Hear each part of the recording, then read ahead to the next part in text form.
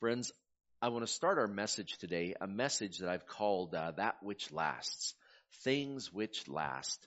I have a picture, it's a poignant picture. A number of years ago, a retired pastor who was attending our church in Medicine Hat, where I was the lead pastor at that time, he was interested in church history, especially the history of the early German Baptists on the prairies. We know that here in the Alberta Baptist Association, our oldest church, I believe, is at south side of Edmonton, a little church called Rabbit Hill Baptist Church. And while Trochu itself, we are 109 years old as a church. Rabbit Hill's a couple decades even older than us. But before these existing churches, there were little groups of believers who spoke the German language, who grew eventually into NAB churches out here in the prairies, that they planted churches, and those churches flourished for a season, and then they were gone. And this pastor wanted me to go with him because we were searching for a church that didn't exist anymore. We knew that the church building was gone, that there was no trace of it, that all that would be left was the church cemetery. And we knew the general area of it, so we drove down to the Cypress Hills. And if you've ever been to the hills, you know the north slope of the hills are these long slopes covered with prairie grass.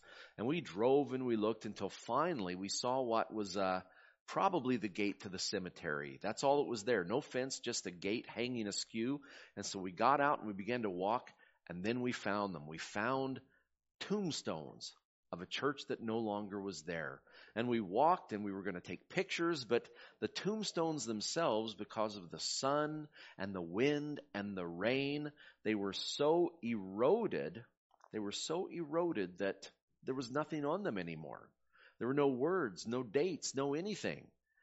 And you know what? It made me think, if that is our only legacy that we leave behind in this life, then those people would be entirely forgotten.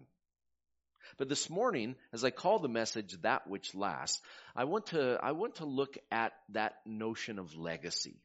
At the end of a year, we like to look back. If you turn on a news channel, it's going to be the year 2020 in review. And as my wife mentioned, I don't want to watch 2020 in review this year. I want to forget 2020 because all it is going to be is COVID-19. That's all it's going to be. And it'll get us frustrated all over again. But we tend this time of year to look back and to look ahead. So we want to have both of those based on God's Word, the teaching of God's Word. I want to do a little bit of both of that today. I want to start with a poem. There was a man, his name was Charles T. Studd, better known as C.T. Studd. I have a picture of him there. If you notice him, he's sitting with a pith helmet. He's obviously, it looks like he's on safari in Africa, but I know exactly where he's at. He's in the Belgian Congo. It's 1930. He's a sick man, and he's within a few weeks of actually dying. Now, C.T. Studd was a famous Christian teacher. He was a famous author. He was a famous pioneer missionary. He was known as one of the Cambridge Seven, these Englishmen who pioneered the mission field, the modern mission outreach to the country of China. Now, though his focus in missions was mostly China, late in life, he felt a call to Africa. And though everyone told him to stay home, your health wouldn't permit it, he went to Africa and served the last 10 years of his life in the Congo, planting churches that exist to this day. You know, those in England who remember C.T. Studd, though, they remember him for something very different. When he was in his 20s, he and two of his brothers were the most famous athletes in Great Britain. Now, today you'd say, well, they must play English football, what we call over here soccer. They must be soccer players. No, the most famous athletes in those days played cricket, not rugby or soccer. They played cricket. And he was part of one of the most famous English national cricket teams. He and his two brothers, they played a series of matches. If you understand cricket, I'll admit right now, I don't. I watch it. I shake my head at it. I turn the channel from it, but I respect it. It's an old and it's a very English sport. Now they play matches between countries, the national teams that they call test matches. And the most famous test matches in the world are between England and the other great cricket power, Australia, one of their colonies. Now, all the way back 140 years ago, there were these enormously famous test matches between the great English cricketeers, the best team they ever fielded, and the new upcoming power, Australia. Now, for about 10 years, they played a series of matches that finally, around the year 1880, 1881, ended in a crazy, it's still discussed to this day, a crazy test match ended with England losing. The country was heartbroken. They had lost their crown to a colony, Australia. Now, the funny thing about that match was, it's become memorialized because the newspaper, the great newspaper in England, on the front page, they had a funeral notice for the death of English cricket. Just like as if a famous person had died. English cricket is dead. They announced its funeral. They said it will be cremated and the ashes are going to go to Australia. Now, if you know cricket, you know the most famous matches in the world between England and Australia, they play for the ashes. They have as a trophy a funeral urn with the ashes of a bail. That's the upright wooden pieces that the wicket sits on and the bowler tries to knock off. They have the ashes of this old bail that goes back and forth to this day, 140 years later, between the two countries. Now you think that's what C.T. Studd would be known for. He would be known for being this great athlete. But he wrote later in life of what really counted in his life. He wrote a poem called Only One Life. Now, for decades, I've known of this poem, but I only knew the first two lines of this poem, or the famous two lines of the poem that give it its title. Now, C.T. Studd, reflecting back on his life as he was nearing the end of his life, he realized that all of those things, coming from a wealthy family, being a successful a student and a teacher at Cambridge and Eton, being the most famous athlete in Britain, meant nothing to him. He wrote a poem, Only One Life, that had 8 verses. This is the first verse. It reads, "Two little lines I heard one day, traveling along life's busy way, bringing conviction to my heart, and from my mind would not depart. Only one life, 'twill soon be past. Only what's done for Christ will last." Now, for years, I heard about that. A friend of mine, she painted a little picture for me, and it had the verse on it, that little stanza, "Only one life, 'twill soon be past.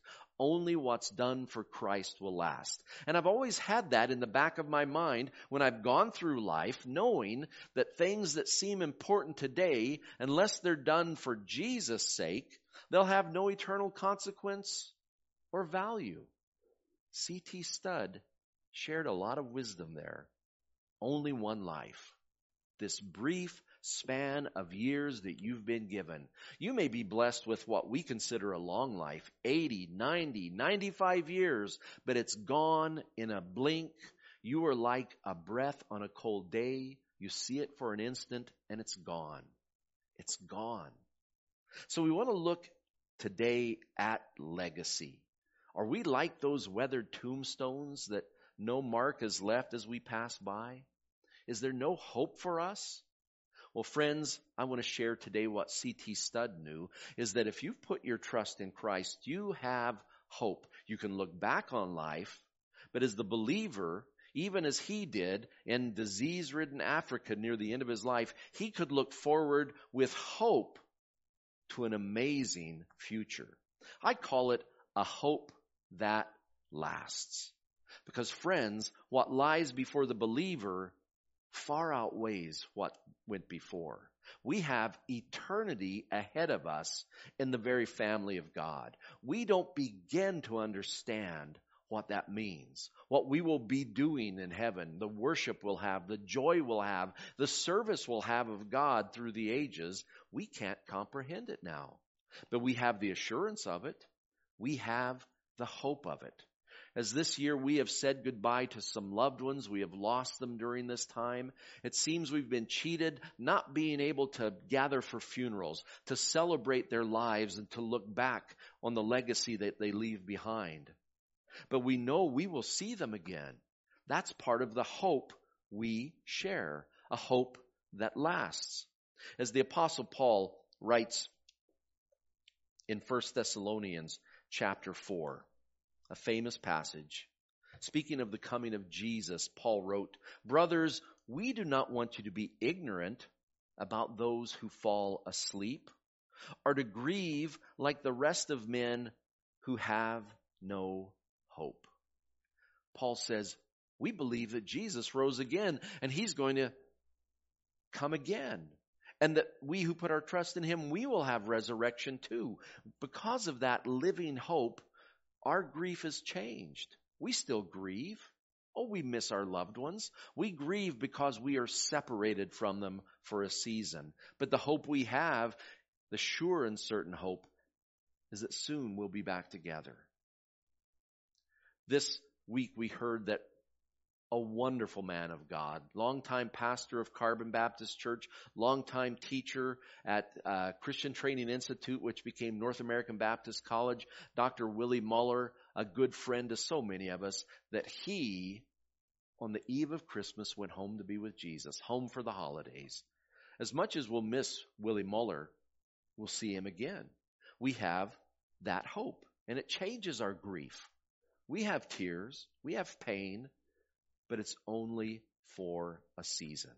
We look forward with hope and assurance to what lies ahead. The Apostle Peter, speaking before the crowd, spoke of what that hope is. Speaking of Jesus, said, but God raised him from the dead, freeing him from the agony of death, because it was impossible for death to keep its hold on him. And then he quotes King David. David said about him, and that's about Jesus, he was prophesying, "I saw the Lord always before me, because he's at my right hand, I will not be shaken." Think of the life of King David, knowing that God was at his side. All the hard things, all the ups and downs, all the terrors and struggles he went through, he was not shaken because God was at his right hand.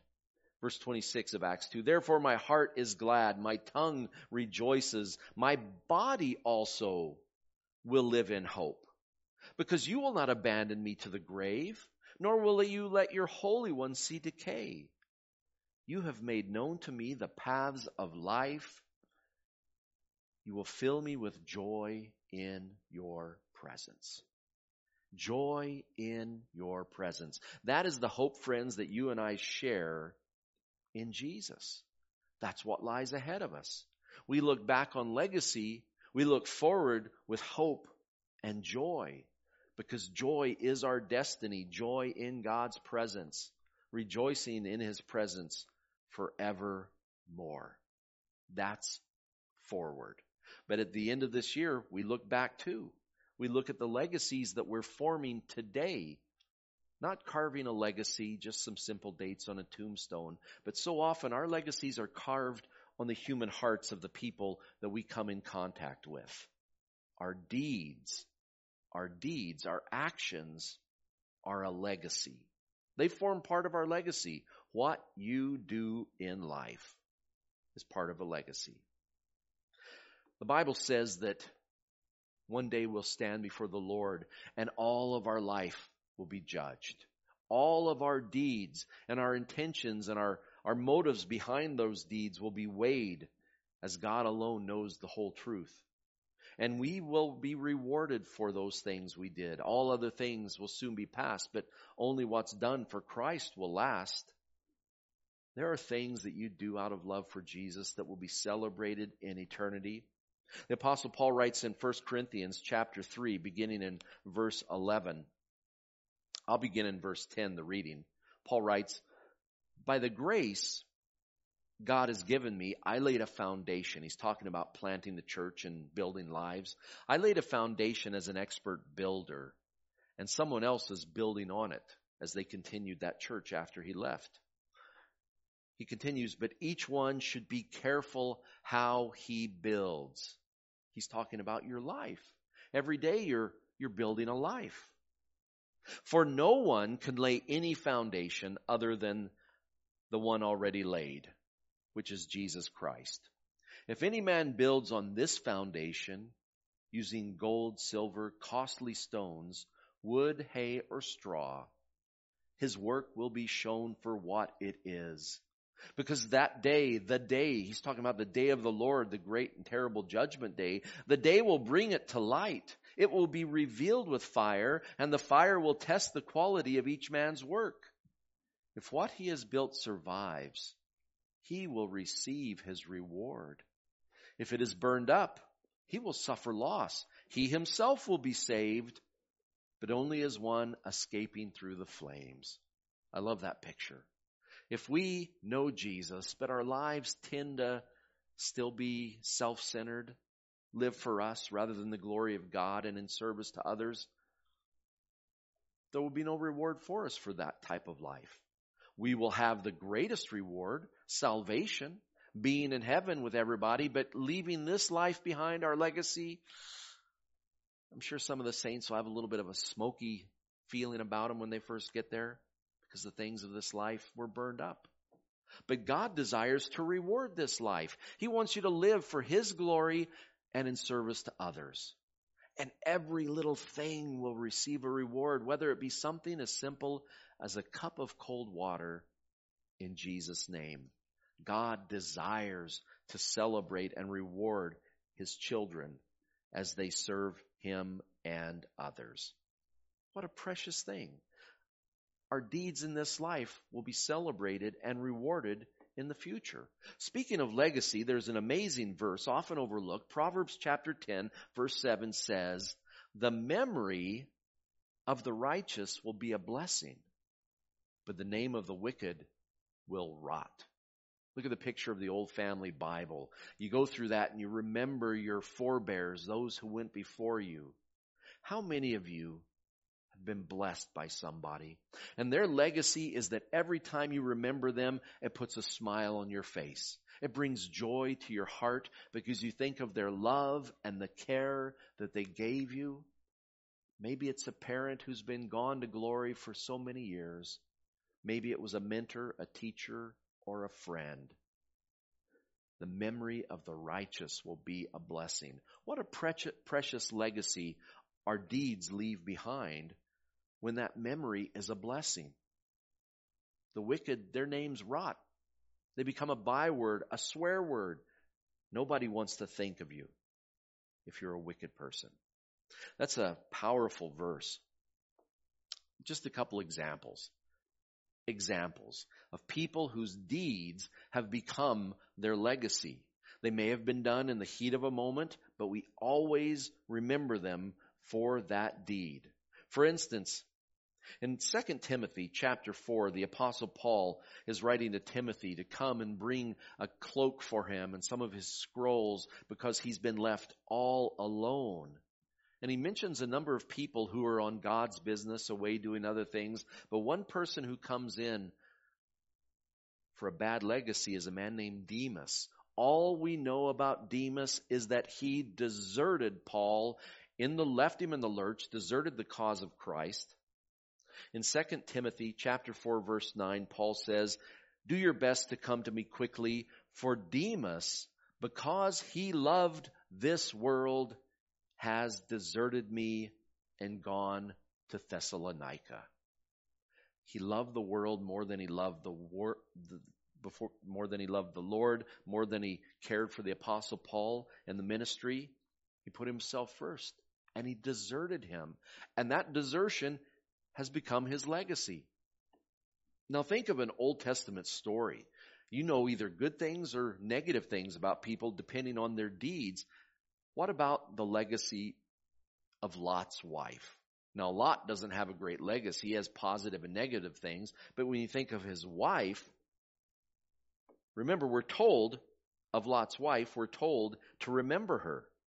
Luke chapter 17, verse 32 says just that. Remember Lot's wife. She's an example for us. Genesis 19:26 says that she disobeyed. Lot's wife looked back and she became a pillar of salt. She became the example of disobeying God's word and the consequences of it. They said, leave Sodom and Gomorrah behind you in the rearview mirror. Don't turn around. Don't look back. Go straight ahead. She paused. She lingered. She looked back. And we always remember that legacy of disobedience. Our deeds can become a legacy. But not only our deeds, it's what the person behind the deeds are. That's often the most powerful legacy, is the character of the person. Your character is a legacy. Is your character a loving character? Is it a caring character? I often see as a legacy, in the years I've ministered, I have seen families, multiple generations, and I've seen how it's not just physical traits, color of hair, color of eyes, height, different things that we pass down. Oftentimes, the character of a grandparent or a parent is passed on as a legacy. And that can be positive. People of great faith raise children of faith. Loving people often pass that on, and their descendants are loving people as well. But I've seen people pass on negative traits. Angry men raise angry sons. People who are difficult to deal with. And that is often rooted in the fact that they had a father who is angry and you could never please him. And your whole life you were living responding to an angry father. He may be dead and gone for many years, but you're still angry and fighting with the world because of that legacy. I've seen women who lived their lives as a slave to fear. And what did they pass on to their daughter? Not their best cookie recipe. They passed on fear. They raised these women in fear. And I see that so often. A woman raises a fearful daughter who raises a fearful daughter, and it goes on. And I always pray that the next generation only has boys. Boys who are hard-headed and it just doesn't sink in and they live their life apart from fear. Somebody needs to break that cycle, because your character can be such a legacy. Well, in Scripture, we see a number of examples of that. God wants us to live and embody these characteristics. One that you see passed on wonderfully is faithfulness. Faithfulness. The book of Hebrews is good for faithfulness because it has a whole chapter devoted to people of faith. We call it chapter 11 in the book of Hebrews, the Hall of Fame of Faith. Hebrews chapter 11, beginning in verse 13, the author of Hebrews kind of sums up the life of faith. He says, all these people were still living by faith when they died. They did not receive the things promised. They only saw them and welcomed them from a distance. And they admitted that they were aliens and strangers on earth. People who say such things show that they are looking for a country of their own. If they'd been thinking of the country they'd left, they would have had opportunity to return. Instead, they were longing for a better country, a heavenly one. Therefore, God is not ashamed to be called their God, for he has prepared a city for them. This is a characteristic God desires, faithfulness, simply trusting God, having a faithful heart set on God as we go through this life, as a sojourner, knowing that this world is not our home. We have a heavenly country waiting for us. Well, faithful people often serve others. That's a characteristic, a selfless characteristic that God desires from people as well. In Galatians chapter 5, the Apostle Paul writes, "You, my brothers, were called to be free, but do not use your freedom to indulge the sinful nature, that is, live a sinful, self-centered life. Rather, serve one another in love." The entire law is summed up in a single command: love your neighbor as yourself. That's a selfless serving life, a servant's heart, somebody who's happiest when they're putting others first, serving others. It's a characteristic that is behind, a motive that's behind the deeds of our life, Those deeds leave a mark. They're a legacy. But much more powerful is the heart and the motive behind the deeds.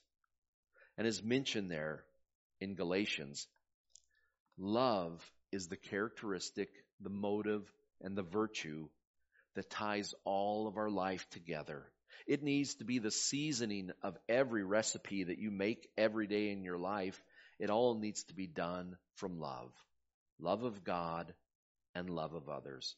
As Jesus, in a passage we call the Great Commandment, alongside the Great Commission, Jesus says in John chapter 13, beginning in verse 34, "A new command I give you, love one another as I have loved you, so you must love one another. By this all men will know you are my disciples if you love one another." Do you see that? That characteristic is a legacy. We write our legacy on human hearts. Now, before we move on, all three of these legacies, you may say, oh yeah, these are standard Christian things, and we're going to be like this forever and ever. I beg to differ. This brief life you live. Some of us, if we look back, we're looking back on most of our life. We don't know how many days we have left. It may be many, it may be short.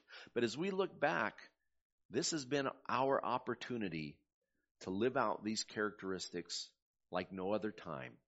In heaven, you won't be exercising faith. You won't have the opportunity to choose faith because you'll see God face to face. Faith, living by faith rather than sight, is in this world. This is the day of faith. Today you can live a life of faith, not in heaven. Well, serve it. We're going to serve Lord forever and ever. Yes, we will. But it's going to be not second nature. It's going to be first nature to us then. Now, it's not natural to put others before ourselves. We live in a broken, fallen, self-centered world. Selfishness is our standard setting. This is the opportunity to be selfless, to put others first, to be rewarded for that. And loving? Well, loving is not natural. Selfishness is. Putting somebody ahead of ourselves in love can be a struggle. In heaven, it will come naturally to us. It's who we will be through and through. We won't have the sin nature to struggle with. All of these are a challenge, and they're accomplished by the grace of God as His Spirit lives out the life of Christ in us.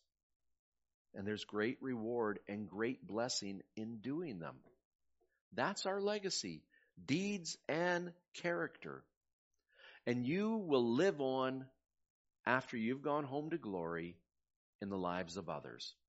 Your characteristics, good and ill, will be replicated in those that we have a lot of dealings with. Our lives and our deeds will be remembered, not only rewarded in heaven, but remembered in this life. As we think back on people who have gone ahead of us and what we will leave behind, I call that memory that motivates. There's a picture there. It's a dome of a church in Padua, Italy. I like this dome not only because it has that great picture of Jesus in the middle. I first saw a dome like that in Jerusalem, in the most famous church in the world, the Church of the Holy Sepulchre in Jerusalem. The great dome in the church is over the tomb of Christ. It's called the Anastasis. That means life, where God gave life to Jesus as He raised Him from the dead. But then if you travel a little bit from that main area, there's a smaller room called the Greek choir. And I happened to be there looking at different things in the church, and I glanced up at the smaller dome, and it was so striking, this enormous painting of Jesus. And those pictures of Jesus in those domes, those are called Christ Pantocrator. Pantocrator, the Greek word, means over all, almighty, all-powerful. And it really puts you in your place to have Jesus staring down at you. You realize He's above all and over all. But I like this dome because around Jesus is the great cloud of witnesses. All of the myriad men and women and young people of faith who we celebrate now, the memory of them. We look to them for encouragement and to learn the lessons of the lives that they have lived, that great cloud of witnesses that we remember today. Memory that motivates. There was a man. He's still living. He's down in the States. He's an American theologian. He's got a great name. His name is Leonard Sweet. Leonard Sweet, when it comes to legacy, he said something that I found very meaningful. He said, the things you do in this life, that becomes your history. That becomes your history. But the things that your life sets in motion, that's your legacy. For many of us, our legacy, the things we set in motion, are going to be the lives of our children and our grandchildren who live on past us. We set them in motion. We loved them and we trained them and we raised them up and we set them in motion. What you do is your history. What you set in motion is your legacy. And I look at that great cloud of witnesses and I think of all that they set in motion. The lives we live, we often forget those who went before us, but you're living the life you live today because of those who came before you. And that's what we want to do. Set the love of Christ in motion today. Following that great chapter of faith, chapter 11 in the book of Hebrews, we come to one of my favorite chapters, chapter 12, that reflects back on that. First, we're told to look to the faithful, those people who characterized faith in their lives. Hebrews 12, verse 1 begins, therefore, since we're surrounded by such a great cloud of witnesses, let us throw off everything that hinders and the sin that so easily entangles, and let us run with perseverance the race marked out for us. We live our lives in part by taking our cue and lesson from those who have gone before us. They're the cloud of witnesses. They've witnessed by their lives to their faith in God. And we look to them and we learn those lessons. And we run with perseverance the way marked out for us. We look to people like C.T. Studd, the early missionaries, others. We look to our parents and grandparents, people of faith who raised us up in the knowledge and the love of Jesus. We learn from them. But not only are we called in Hebrews to look at the faithful, finally, in conclusion, we're called to look to Jesus. That's one of the reasons he was incarnated as a baby at Christmas, is to live a life in this world that we could look to and that we could learn from. Hebrews 12 continues in verse 2 and 3.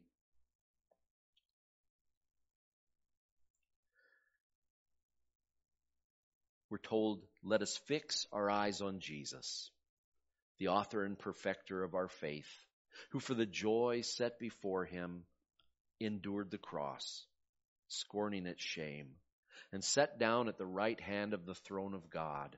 Consider him. That's legacy work. Consider the legacy of Jesus, what he set in motion.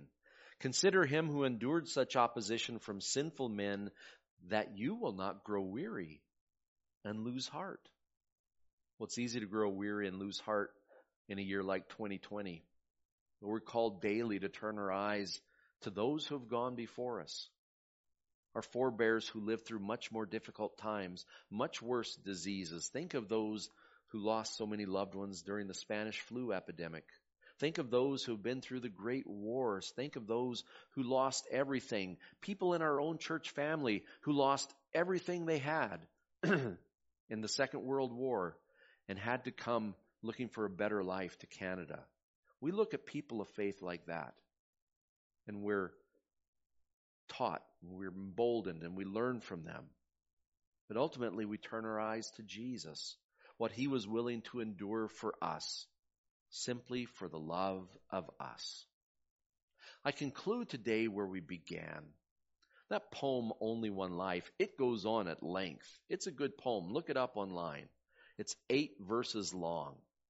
We heard the first verse, and I want to conclude today with the final verse. C.T. Studd wrote, only one life. Yes, only one. Now let me say, thy will be done. And when at last I'll hear the call, I know I'll say, 'twas worth it all. Only one life, 'twill soon be past. Only what's done for Christ will last. Let's pray. Heavenly Father, Lord, as we stand at the brink of a new year, no one here knows what it holds. Lord, we look to it with a mixture of hope and fear. Lord, people have fear that it's going to be as bad as the year that's gone before, as much upheaval, as much political turmoil, as much divisiveness and hatred in the world. But Lord, as followers of Christ, we look forward with hope, knowing that when we arrive at tomorrow, Jesus will be waiting for us there. He lives yesterday and today and tomorrow, and he never changes. Lord, help us to understand what we can accomplish in the brief span of years you give us, the only one life that each one of us has. Lord, help us to make a legacy, not carved in stone, but imprinted on human hearts, a legacy of faith and hope and love that motivates our actions. And Lord, through the people we have an impact on, that we set in motion faith and love for years to come. Lord, thank you for the year gone by. As hard as it was, Lord, it drew us closer to you. We don't rely on mankind. We don't rely on this world. We want to rely completely on you. And Lord, we thank you in advance for the year to come. We pray all of this in Jesus' name. Amen. God bless you and keep you. We'll see many of you on New Year's Eve for the fireworks. God bless.